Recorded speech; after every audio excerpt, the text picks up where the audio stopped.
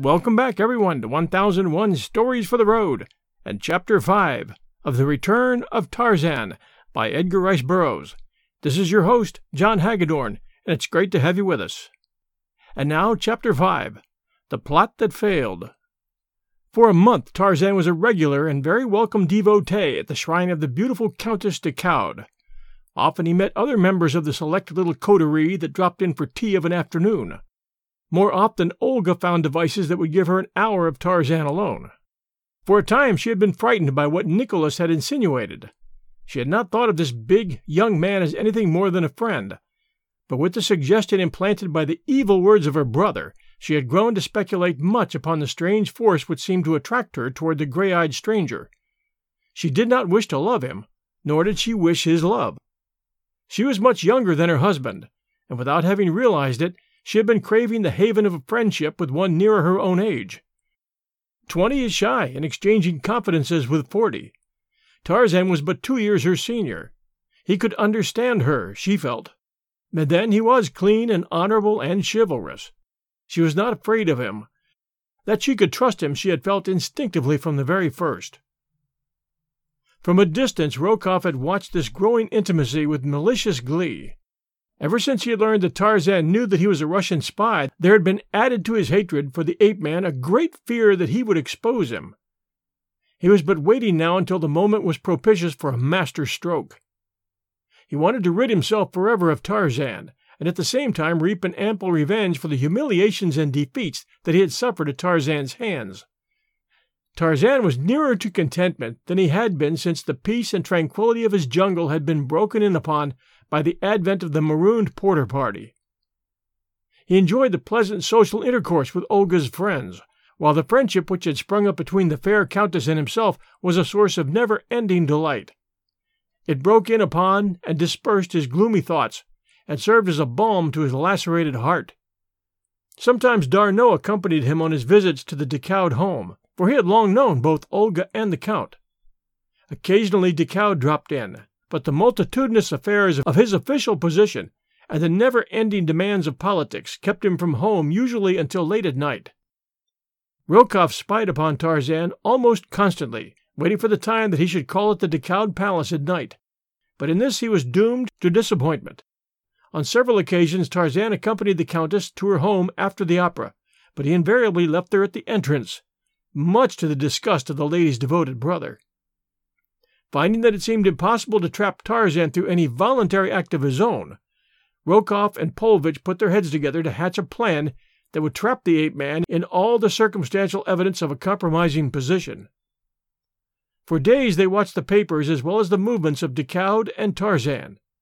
At length they were rewarded. A morning paper made brief mention of a smoker that was to be given on the following evening by the German minister.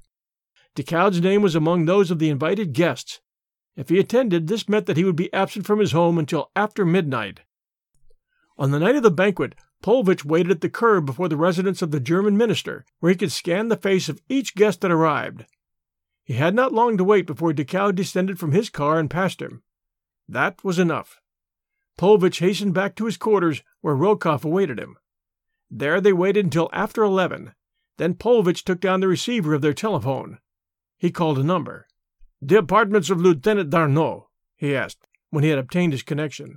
"A message for Monsieur Tarzan, if he will be so kind as to step to the telephone." For a minute there was silence. "Monsieur Tarzan?" "Ah, yes, monsieur. This is Francois, in the service of the Countess de Coude. Possibly monsieur does poor Francois the honor to recall him. Yes?" "Yes, monsieur.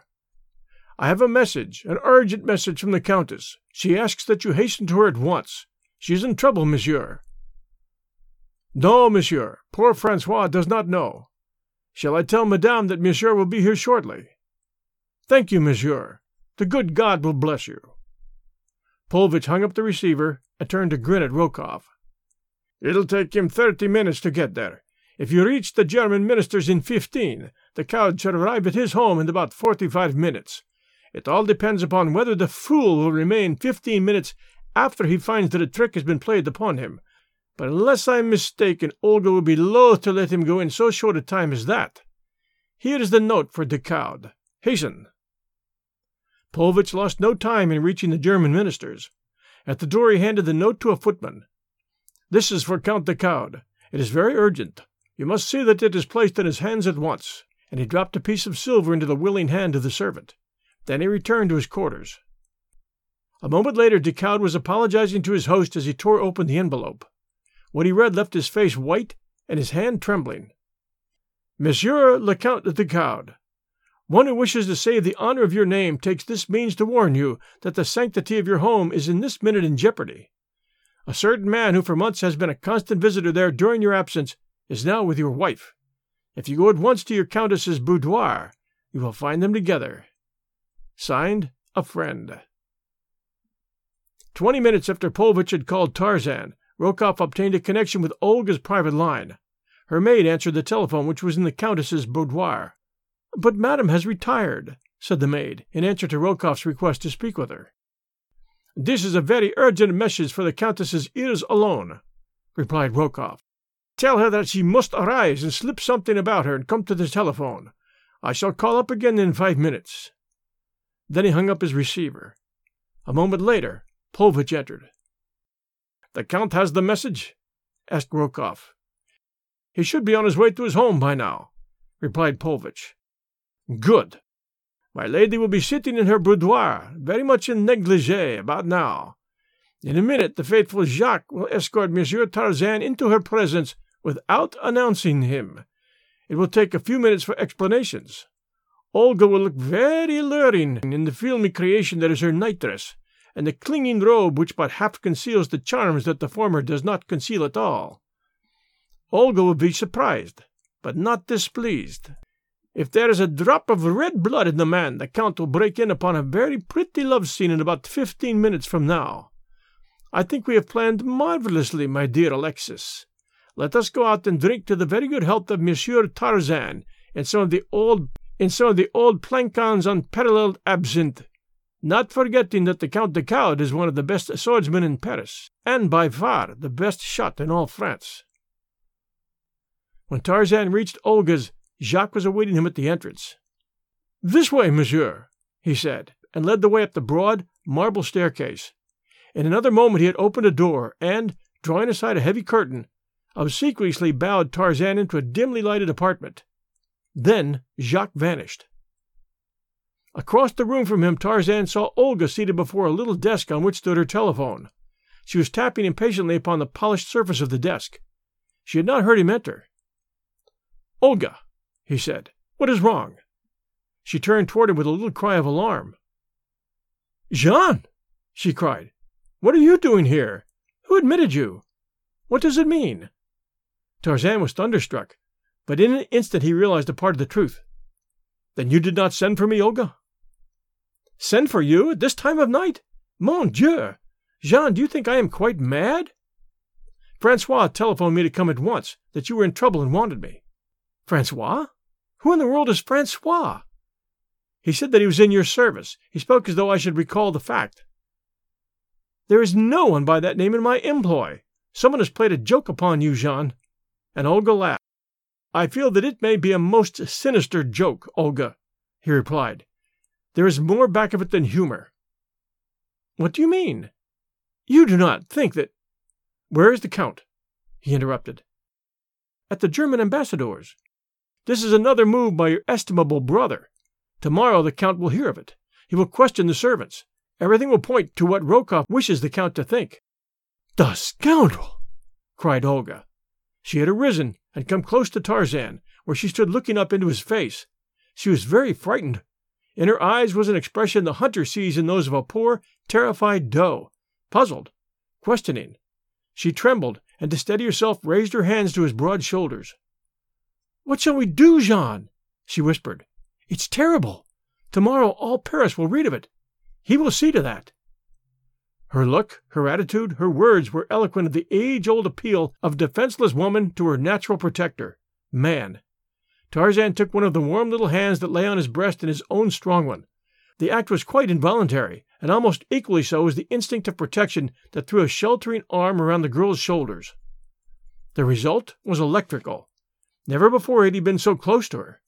In startled guilt they looked suddenly into each other's eyes, and where Olga the cow should have been strong, she was weak, for she crept closer to the man's arms and clasped her own about his neck. And Tarzan of the Apes? He took the panting figure into his mighty arms and covered her hot lips with kisses. Raoul de Calde made hurried excuses to his host after he'd read the note handed him by the ambassador's butler. Never afterward could he recall the nature of the excuses he made. Everything was quite a blur to him up to the time that he stood on the threshold of his own home. Then he became very cool, moving quietly and with caution. For some inexplicable reason, Jacques had the door open before he was halfway to the steps. It did not strike him at the time as being unusual, though afterward he remarked it. Very softly he tiptoed up the stairs and along the gallery to the door of his wife's boudoir. In his hand was a heavy walking stick. In his heart, murder. Olga was the first to see him. With a horrified shriek, she tore himself from Tarzan's arms, and the ape-man turned just in time to ward with his arm a terrific blow that the cow had aimed at his head. Once, twice, 3 times the heavy stick fell with lightning rapidity, and each blow aided in the transition of the ape-man back to the primordial. With the low guttural snarl of the bull ape, he sprang for the Frenchman. The great stick was torn from his grasp and broken in two as though it had been matchwood, to be flung aside as the now infuriated beast charged for his adversary's throat. Olga de Calde stood a horrified spectator of the terrible scene which ensued during the next brief moment. Then she sprang to where Tarzan was murdering her husband, choking the life from him, shaking him as a terrier might shake a rat. Frantically she tore at his great hands. "Mother of God!" she cried. "You're killing him! You're killing him! Oh, Jean, you're killing my husband!" Tarzan was deaf with rage. Suddenly he hurled the body to the floor, and placing his foot upon the upturned breast, raised his head. Then through the palace of the Count de Calde rang the awesome challenge of the bull ape that has made a kill. From cellar to attic the horrid sound searched out the servants, and left them blanched and trembling. The woman in the room sank to her knees beside the body of her husband, and prayed. Slowly the red mist faded from before Tarzan's eyes. Things began to take form. He was regaining the perspective of a civilized man. His eyes fell upon the figure of the kneeling woman. "Olga," he whispered. She looked up, expecting to see the maniacal light of murder in the eyes above her. Instead, she saw sorrow and contrition. "Oh, Jean," she cried, "see what you have done! He was my husband. I loved him. And you have killed him." Very gently Tarzan raised the limp form of the Count de Calde and bore it to a couch. Then he put his ear to the man's breast. "Some brandy, please, Olga," he said. She brought it, and together they forced it between his lips. Presently a faint gasp came from the white lips. The head turned, and de Calde groaned. "He will not die," said Tarzan. "Thank God." "Why did you do it, Jean?" she asked. "I do not know. He struck me, and I went mad. I have seen the apes of my tribe do the same thing. I've never told you my story, Olga. It would have been better had you known it. This might not have happened. I never saw my father. The only mother I knew was a ferocious she-ape. Until I was 15, I'd never seen a human being. I was 20 before I saw a white man. A little more than a year ago I was a naked beast of prey in an African jungle. Do not judge me too harshly. 2 years is too short a time in which to attempt to work the change in an individual that it has taken countless ages to accomplish in the white race. I do not judge at all, Jean. The fault is mine. You must go now. He must not find you here when he regains consciousness. Goodbye." It was a sorrowful Tarzan who walked with bowed head from the palace of the Count de Calde. Once outside, his thoughts took definite shape, to the end that 20 minutes later he entered a police station not far from the Rue Maule. Here he soon found one of the officers with whom he had had the encounter several weeks previous. The policeman was genuinely glad to see again the man who had so roughly handled him. After a moment of conversation, Tarzan asked if he had ever heard of Nicholas Rokoff or Alexis Povich. "Very often indeed, monsieur. Each has a police record, and while there is nothing charged against them now, we make it a point to know pretty well where they may be found should the occasion demand. It is only the same precaution that we take with every known criminal. Why does monsieur ask?" "They are known to me," replied Tarzan. "I wish to see Monsieur Rokoff on a little matter of business. If you can direct me to his lodgings, I would appreciate it." A few minutes later he bade the policeman adieu, and with a slip of paper in his pocket bearing a certain address in a semi-respectable quarter, he walked briskly toward the nearest taxi stand. Rokoff and Polvich had returned to their rooms, and they were sitting talking over the probable outcome of the evening's events. They had telephoned to the offices of 2 of the morning papers from which they momentarily expected representatives to hear the first report of the scandal that was to stir social Paris on the morrow. A heavy step sounded on the stairway. "Ah, but these newspaper men are prompt," exclaimed Rokoff, and as a knock fell upon the door of their room, "Please enter." The smile of welcome froze upon the Russian's face as he looked into the hard, gray eyes of his visitor. "Name of a name!" he shouted, springing to his feet. "What brings you here?" "Sit down," said Tarzan, so low that the men could barely catch the words, but in a tone that brought Rokoff to his chair. He kept Polvich in his. "You know what has brought me here," he continued, in the same low tone. "It should be to kill you, but because you are Olga de Count's brother, I shall not do that right now.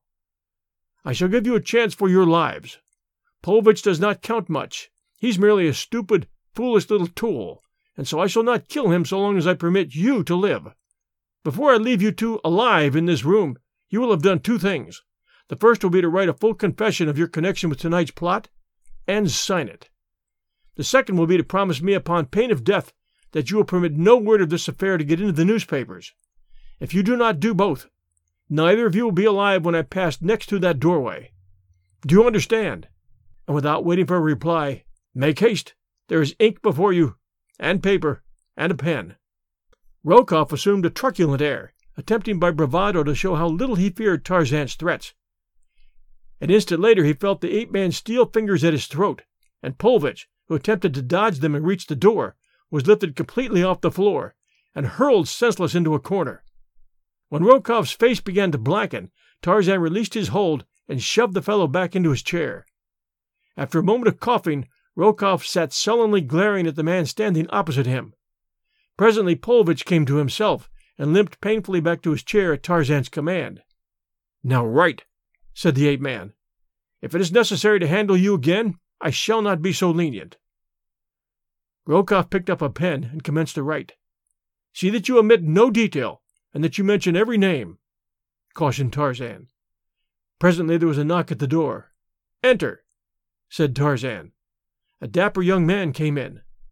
"I am from the Matin," he announced. "I understand that Monsieur Rokoff has a story for me." "Then you are mistaken, monsieur," replied Tarzan. "You have no story for publication, have you, my dear Nicholas?" Rokoff looked up from his writing with an ugly scowl upon his face. "No," he growled. "I have no story for publication, now." "Nor ever, my dear Nicholas." And the reporter did not see the nasty light in the ape-man's eye, but Nicholas Rokoff did. "Nor ever," he repeated hastily. "It is too bad that monsieur has been troubled," said Tarzan, turning to the newspaper man. "I bid monsieur good evening."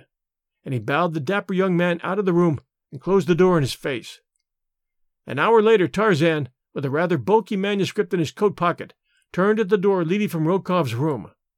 "Were you, I should leave France," he said, "for sooner or later I shall find an excuse to kill you that will not in any way compromise your sister." We'll return to Chapter 6 right after these sponsor messages. Discover why critics are calling Kingdom of the Planet of the Apes the best film of the franchise. What a wonderful day! It's a jaw-dropping spectacle that demands to be seen on the biggest screen possible. We need to go. Hang on. It is our time. Kingdom of the Planet of the Apes. Now playing only in theaters. Rated PG-13. Some material may be inappropriate for children under 13. Mother's Day is almost here, and you can get her the most beautiful time-tested gift around. A watch she can wear every day from Movement. Whether your mom is into classic dress watches, rare and refined ceramics, or tried-and-true bestsellers, Movement has something she'll love. And right now, everything at Movement is up to 50% off site-wide during their Mother's Day sale. A watch is a gift that celebrates all the time you spent with mom. And a Movement watch is even more than that. Movement uses industry-leading materials for their fresh, modern watch designs. From technically complex ceramics to vintage-inspired style. All for an incredible value your wrist and wallet will both love. And with one-size-fits-all convenience and fast free shipping and returns, It's a stress-free shopping experience. Save big on the best Mother's Day gift ever with Movement. Get up to 50% off site-wide during their Mother's Day sale at MVMT.com. Again, that's up to 50% off at MVMT.com. And now, Chapter 6, A Duel. D'Arnot was asleep when Tarzan entered their apartments after leaving Rokoff's. Tarzan did not disturb him, but the following morning he narrated the happenings of the previous evening, omitting not a single detail. "What a fool I've been," he concluded. "The Count and his wife were both my friends. How have I returned their friendship? Barely did I escape murdering the Count. I have cast a stigma on the name of a good woman. It is very probable that I have broken up a happy home." "Do you love Olga de Coude?" asked D'Arnot. "Were I not positive that she does not love me, I could not answer your question, Paul. But without disloyalty to her, I will tell you that I do not love her, nor does she love me. For an instant we were the victims of a sudden madness. It was not love, and it would have left us unharmed as suddenly as it had come upon us, even though de Coude had not returned. As you know, I have had little experience of women. Olga de Coude is very beautiful. That, and the dim light and the seductive surroundings and the appeal of the defenseless for protection, might have been resisted by a more civilized man. But my civilization is not even skin deep. It does not go deeper than my clothes. Paris is no place for me. I will but continue to stumble into more and more serious pitfalls here. The man-made restrictions are irksome. I feel always that I am a prisoner. I cannot endure it, my friend, and so I think that I shall go back to my own jungle and lead the life that God intended that I should lead when he put me there." "Do not take it so to heart, Jean," responded D'Arnot. "You have acquitted yourself much better than most civilized men would have under similar circumstances. As to leaving Paris at this time, I rather think that Raoul de Coude may be expected to have something to say on that subject before long." Nor was D'Arnot mistaken. A week later on, Monsieur Flaubert was announced about 11 in the morning, as D'Arnot and Tarzan were breakfasting. Monsieur Flaubert was an impressively polite gentleman. With many low bows he delivered Monsieur le Count de Coude's challenge to Monsieur Tarzan. Would Monsieur be so very kind as to arrange to have a friend meet Monsieur Flaubert at as early an hour as convenient, that the details might be arranged to the mutual satisfaction of all concerned? Certainly. Monsieur Tarzan would be delighted to place his interest unreservedly in the hands of his friend Lieutenant D'Arnot. And so it was arranged that D'Arnot was to call on Monsieur Flaubert too that afternoon, and the polite Monsieur Flaubert, with many bows, left them. When they were again alone, D'Arnot looked quizzically at Tarzan. "Well," he said, "now to my sins I must add murder, or else myself be killed," said Tarzan. "I am progressing rapidly in the ways of my civilized brothers." "What weapons shall you select?" asked D'Arnot. "De Coude is accredited with being a master with the sword and a splendid shot." "I might then choose poisoned arrows at 20 paces, or spears at the same distance," laughed Tarzan. "Make it pistols, Paul." "He will kill you, Jean." "I have no doubt of it," replied Tarzan. "All must die some day." "We had better make it swords," said D'Arnot. "He will be satisfied with wounding you, and there is less danger of a mortal wound." "Pistols," said Tarzan, with finality. D'Arnot tried to argue him out of it, but without avail, so pistols it was. D'Arnot returned from his conference with Monsieur Flaubert shortly after 4. "It is all arranged," he said. "Everything is satisfactory. Tomorrow morning at daylight, there is a secluded spot on the road not far from Étampes. For some personal reason, Monsieur Flaubert preferred it. I did not demur." "Good," was Tarzan's only comment. He did not refer to the matter again, even indirectly. That night he wrote several letters before he retired. After sealing and addressing them, he placed them all in an envelope addressed to D'Arnot.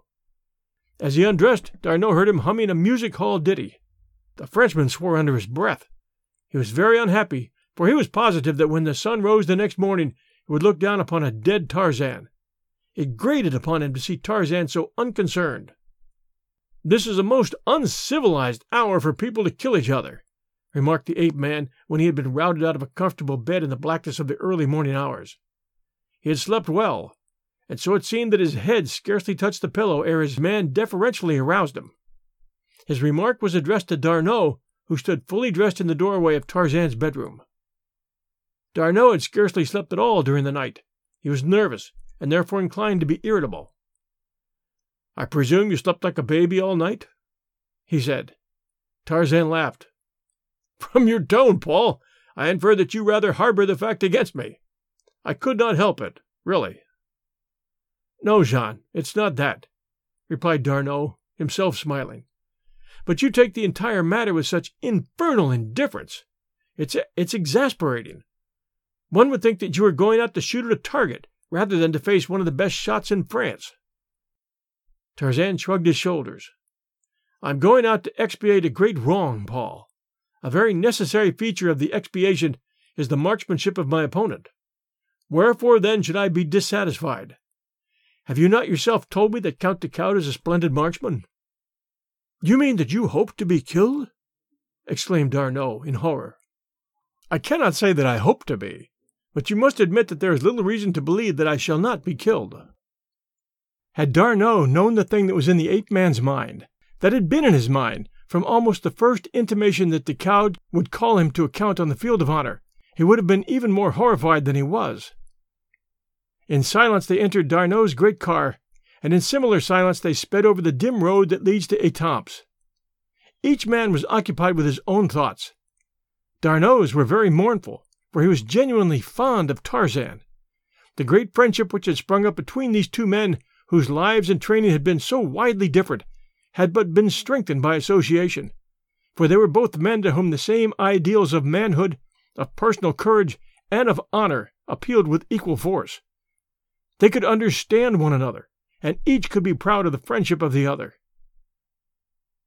Tarzan of the Apes was wrapped in thoughts of the past, pleasant memories of the happier occasions of his lost jungle life.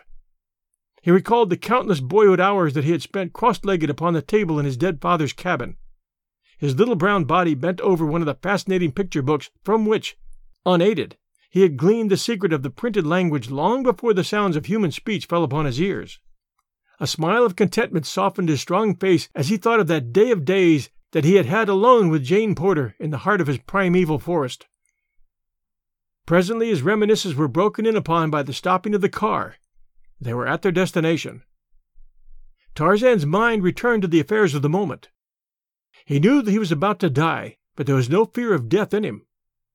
To a denizen of the cruel jungle, death is a commonplace. The first law of nature compels them to cling tenaciously to life, to fight for it, but it does not teach them to fear death. D'Arnot and Tarzan were first upon the field of honor. A moment later, de Coude, Monsieur Flaubert, and a third gentleman arrived. The last was introduced to D'Arnot and Tarzan. He was a physician. D'Arnot and Monsieur Flaubert spoke together in whispers for a brief time. The Count de Coude and Tarzan stood apart at opposite sides of the field. Presently the seconds summoned them. D'Arnot and Monsieur Flaubert had examined both pistols. The two men who were to face each other a moment later stood silently while Monsieur Flaubert recited the conditions they were to observe.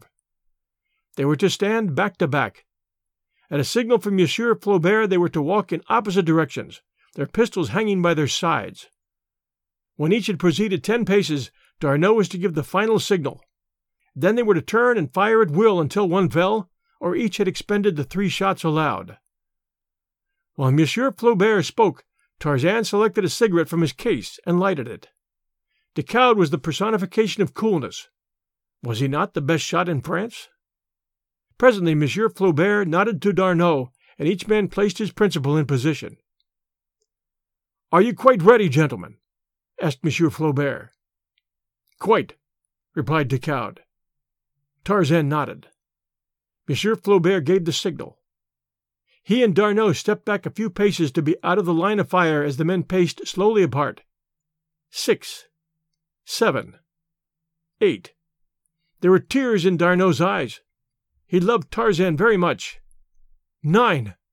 Another pace, and the poor lieutenant gave the signal he so hated to give.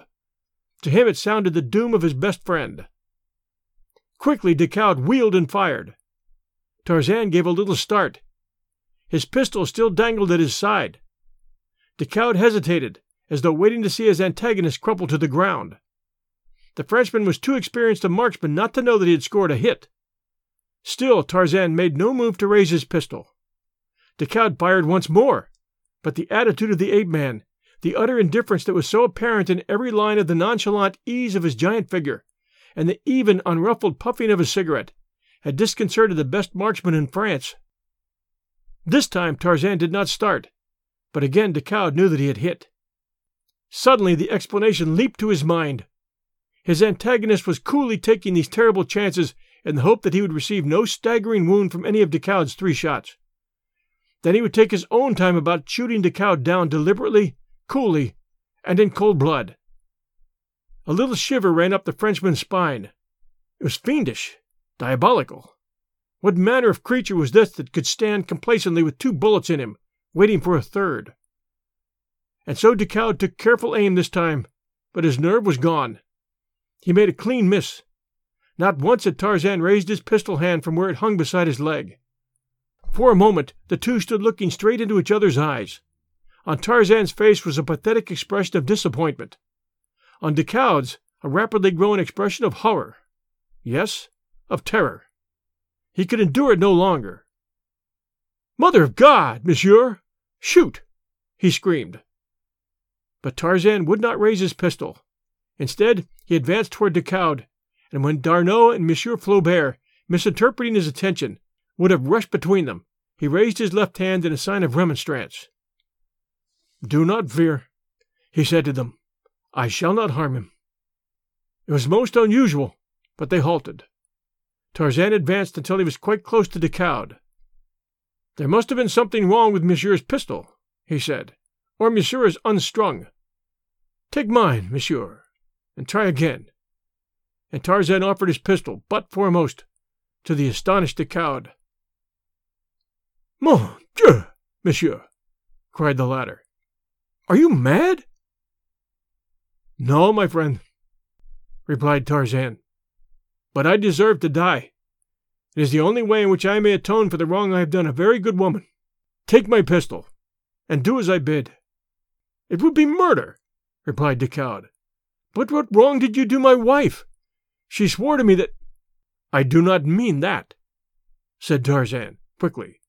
"You saw all the wrong that passed between us, but that was enough to cast a shadow upon her name, and to ruin the happiness of a man against whom I had no enmity. The fault was all mine, and so I hope to die for it this morning. I am disappointed that monsieur is not so wonderful a marksman as I had been led to believe." "You say that the fault was all yours?" asked Decaud, eagerly. "All mine, monsieur. Your wife is a very pure woman. She loves only you. The fault that you saw was all mine. The thing that brought me there was no fault of either the Countess Decaud or myself. Here is a paper that will quite positively demonstrate that." And Tarzan drew from his pocket the statement Rokoff had written and signed. Decaud took it and read it. D'Arnot and Monsieur Flaubert had drawn near. They were interested spectators of this strange ending of a strange duel. None spoke until Decaud had quite finished. Then he looked up at Tarzan. "You are a very brave, chivalrous gentleman," he said. "I thank God that I did not kill you." Decaud was a Frenchman. Frenchmen are impulsive. He threw his arms about Tarzan and embraced him. Monsieur Flaubert embraced D'Arnot. There was no one to embrace the doctor. So possibly it was pique which prompted him to interfere and demand that he be permitted to dress Tarzan's wounds. "The gentleman was hit at least once," he said, "possibly twice." "Twice," said Tarzan. "Once in the left shoulder, and again in the left side. Both flesh wounds, I think." But the doctor insisted upon stretching him upon the sword, and tinkering with him until the wounds were cleansed and the flow of blood checked. One result of the duel was that they all rode back to Paris together in D'Arnot's car, the best of friends. Decaud was so relieved to have had this double assurance of his wife's loyalty that he felt no rancor at all toward Tarzan. It is true that the latter had assumed much more of the fault than was rightly his, but if he lied a little he may be excused, for he lied in the service of a woman, and he lied like a gentleman. The ape-man was confined to his bed for several days. He felt that it was foolish and unnecessary, But the doctor and D'Arnot took the matter so to heart that he gave in to please them, although it made him laugh to think of it. "It is droll," he said to D'Arnot, "to lie abed because of a pinprick. Why, when Bolgani, the king gorilla, tore me almost to pieces, while I was still but a little boy, did I have a nice soft bed to lie on? No, only the damp, rotting vegetation of the jungle. Hidden beneath some friendly bush I lay for days and weeks, with only Kala to nurse me. Poor, faithful Kala, who kept the insects from my wounds and warmed off the beasts of prey. When I called for water, she brought it to me in her own mouth, the only way she knew to carry it. There was no sterilized gauze, no antiseptic bandage. There was nothing that would not have driven our dear doctor mad to have seen. Yet I recovered. I recovered to lie in bed because of a tiny scratch that one of the jungle folk would scarce realize unless it were upon the end of his nose." But the time was soon over, and before he realized it, Tarzan found himself abroad again. Several times Decoud had called, and when he found that Tarzan was anxious for employment of some nature, he promised to see what could be done to find a berth for him. It was the first day that Tarzan was permitted to go out that he received a message from Decoud requesting him to call at the Count's office that afternoon. He found Decoud awaiting him with a very pleasant welcome, and a sincere congratulation that he was once more upon his feet. Neither had ever mentioned the duel or the cause of it since that morning upon the field of honor. "I think that I have found just the thing for you, Monsieur Tarzan," said the Count. "It is a position of much trust and responsibility, which also requires considerably physical courage and prowess. I cannot imagine a man better fitted than you, my dear Tarzan, for this very position. It will necessitate travel, and later it may lead to a very much better post, possibly in the diplomatic service. At first, for a short time only, you will be a special agent in the service of the Ministry of War. Come, I will take you to the gentleman who will be your chief. He can explain the duties better than I, and then you will be in a position to judge if you wish to accept it or not." Decoud himself escorted Tarzan to the office of General Rocher, the chief of the bureau to which Tarzan would be attached if he accepted the position. And there the Count left him, after a glowing description to the general of the many attributes possessed by Tarzan which should fit him for the work of the service. A half-hour later Tarzan walked out of the office, the possessor of the first position he had ever held. On the morrow he was to return for further instructions, although General Rocher had made it quite plain that Tarzan might prepare to leave Paris for an almost indefinite period, possibly on the morrow. It was with feelings of the keenest elation that he hastened home to bear the good news to D'Arnot. At last he was to be of some value in the world. He was to earn money, and best of all, to travel and see the world. He could scarcely wait to get well inside D'Arnot's sitting room before he burst out with the glad tidings. But D'Arnot was not so pleased. "It seems to delight you to think that you are to leave Paris, and that we shall not see each other for months, perhaps. Tarzan, you are a most ungrateful beast." And D'Arnot laughed. "No, Paul, I'm a little child. I have a new toy, and I'm tickled to death." And so it came that on that following day Tarzan left Paris en route for Marseille and Oran.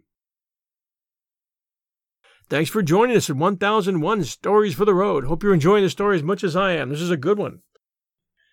Some recent reviews. We do appreciate reviews, especially from you podcast listeners, so if you have a minute, please do send us a review. It helps other people find our show. This one, great storytelling, 5 stars. Really enjoying this podcast. I prefer these longer stories. Suggestion, how about 1001 sci-fi stories? That one from Missing61, Apple Podcast, Canada. And yes, we will keep 1001 sci-fi in mind. The one difficulty we have is that there's not that much in the public domain in science fiction. We do have H.G. Wells and we have some other great writers, but a lot of it came after 1925. And this one, awesome, great stories, excellent narration. That one from Bruce Grimes, Apple Podcast US. Thank you, Bruce. And this one, 5 stars. Hope he does Animal Farm. I loved his narration of Call of the Wild. He would do great on Animal Farm. That one from George Lovecraft, Apple Podcast. I wonder if he's any relation to H.P. Lovecraft. And George, I did look at Animal Farm. It is a terrific story, but there's a lot of different voices that those animals have. I'm not sure if I'm up for it, and I'm not sure how much quality I could bring to it. But who knows, we might try it someday anyway. Thank you so much for your reviews. They're appreciated. And it's wonderful knowing we have as many listeners as we do and that you all enjoy the show. Thank you so much. We'll be back. We'll be back with another exciting 2 chapters next Sunday night at 8 p.m. Eastern Time. Everyone, until then, stay safe. And we'll be back soon.